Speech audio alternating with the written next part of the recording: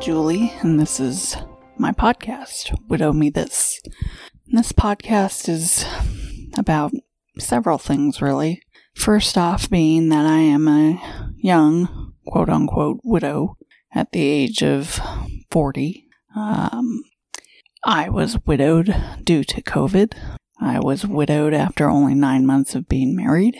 And this podcast is just a way for me to talk about my grief and my healing, and how you even try to get back into some semblance of a life after your loved one dies.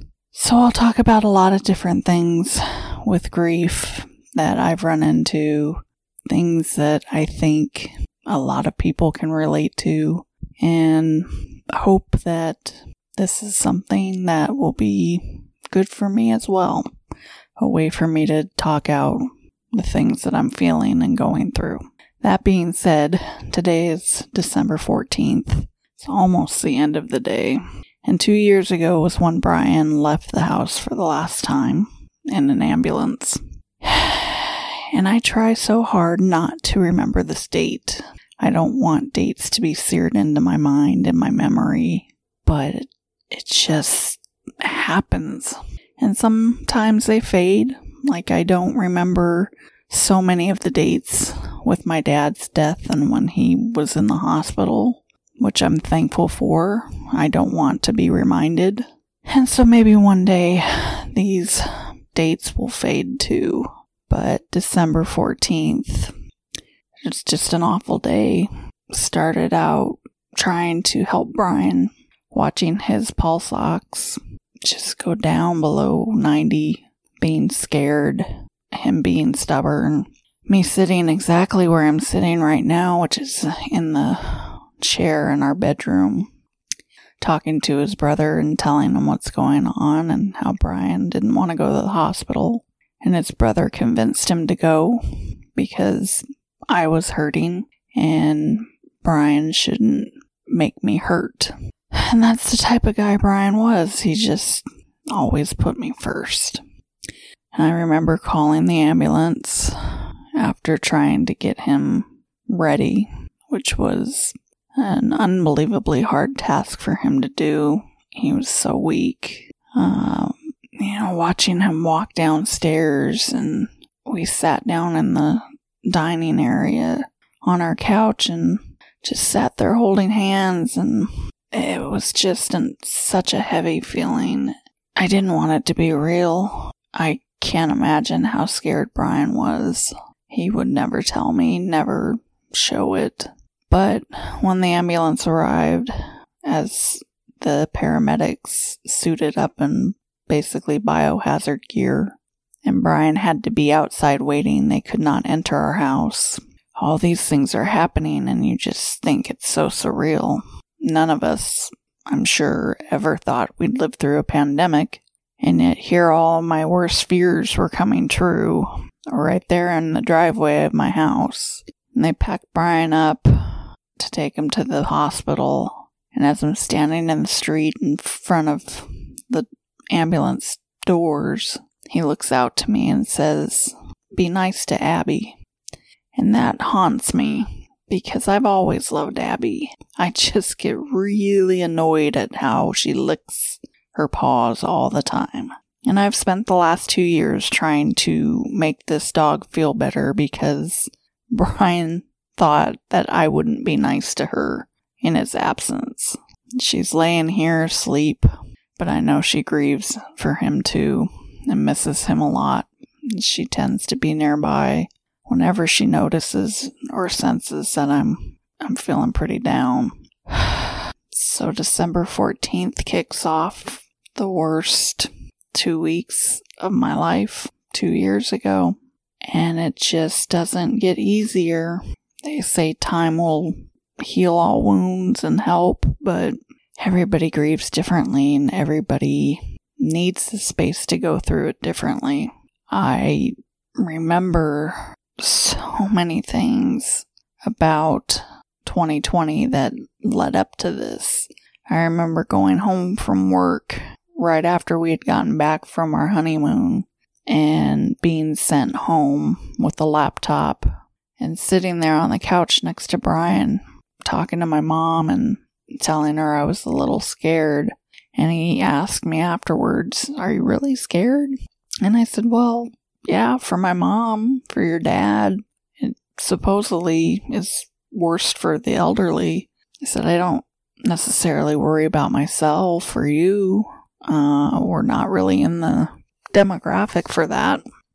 And then I remember recording a podcast and saying how I didn't think masks were really effective, or questioning what their effectiveness was, if they were really doing anything. What is the real best way to combat COVID and protect yourself? And having this debate with my friends and saying, well, only time will tell, and we'll be able to look back and see who was right and who was wrong, or who overreacted or who underreacted. And we're all going through that even to this day with vaccines and just the aftermath ongoing COVID that's out there. And then I remember thinking, I'm just gonna wear the mask. I'm gonna do what I can to protect myself and other people.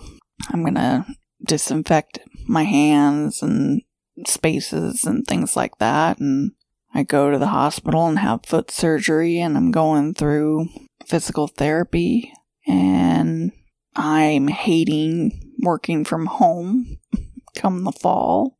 And Brian is thriving in it, other than gaining more weight and smoking his vaping, whatever, a lot. He was vaping so much.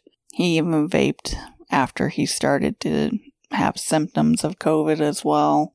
And I honestly think that vaping was his biggest comorbidity, even though they say smoking and they don't mention vaping, but I just really think it had a huge impact. And yes, he was overweight, but he wasn't diabetic, and he was young, and it doesn't make sense. And as I'm the one who came down with COVID first right after Thanksgiving, I will always feel guilty about having given it to him. But you can't play the what if game. It'll drive you nuts. And I know I've done that for the last 2 years. But it's just, I was the one that was leaving the house more than he was. And he took such good care of me after I got sick. And I remember staying in the other room. And he comes in and he asks me, "Are you scared?" And I said, No, not really. Because I wasn't feeling bad. My COVID symptoms were very mild. Felt more like sinus pressure pain, and that's honestly what I thought it was. But I said, I'm a little worried about the turn. Everybody at that point was talking about you would get sick, then maybe feel a little bit better, and then you take a turn for the worse before you got truly better. And so I hadn't gotten to that worst point yet. So I was a little bit worried about that, but never happened. And then a few days into December, and Brian starts having horrible headaches, and it's all downhill from there. But those are the things I remember, and why December 14th is burned into my mind, because those whole 9 months culminated into this final decision in a lot of ways. It wasn't final, but I will live with the regret of not making him go to the hospital sooner. We took him to the emergency room 3 days prior to that, and they didn't keep him. They sent him home with antibiotics and said just take over-the-counter medicine, because that's all you could really do. And had I pushed him to go sooner, I don't know, maybe he wouldn't have ended up dying. But then again, I also wonder, how did it change so rapidly in 3 days? What was his blood oxygen levels when we took him to the emergency room that first time? And how quickly they got bad? I think they just sent Brian home. And I honestly don't ever really want to investigate and find out, because I know it was just a shit show at the end of the day. I mean, the hospitals were overrun. There wasn't enough to go around. And yeah, I'm sure that they probably looked at Brian and saw this overweight man and gambled with his life, basically. You know, this guy's got some major comorbidities going. Do we waste the resource on him? So I hate this time of year, and I wanted to record this on the day while I was still feeling these feelings. I don't remember where I was last year at this time. I don't remember much from Thanksgiving to New Year's from last year, because it was all about survival of getting through the first year. And I definitely feel like I'm in a better place this year. I've done a lot of work with therapy and trying to take care of myself, but it's still a horrible feeling. It's horrible to climb into my bed knowing that 2 years ago Brian was laying there, sick as a dog. There are plenty of nights when I don't fall asleep easily because it's his bed. And where he was, the last place he spent his time in this home, the one and only time Brian ever yelled at me, was in our bedroom, him laying on the bed. It just brings up so many horrible memories. And I am so lucky that in the time that I was with Brian, I have so many good memories. And he made such a huge impact on my life. But to have these final memories and the reminders because of the calendar, it's rough. It's not easy. In 2 days, work is going to be having a lot of celebrations, and I am not going to partake in them because I don't feel like putting on a mask and being fake or phony. It's exhausting to be grieving this time of year, and I know there are lots of people that lose loved ones around the holidays and end up saying, I hate Christmas. I hate this time of year.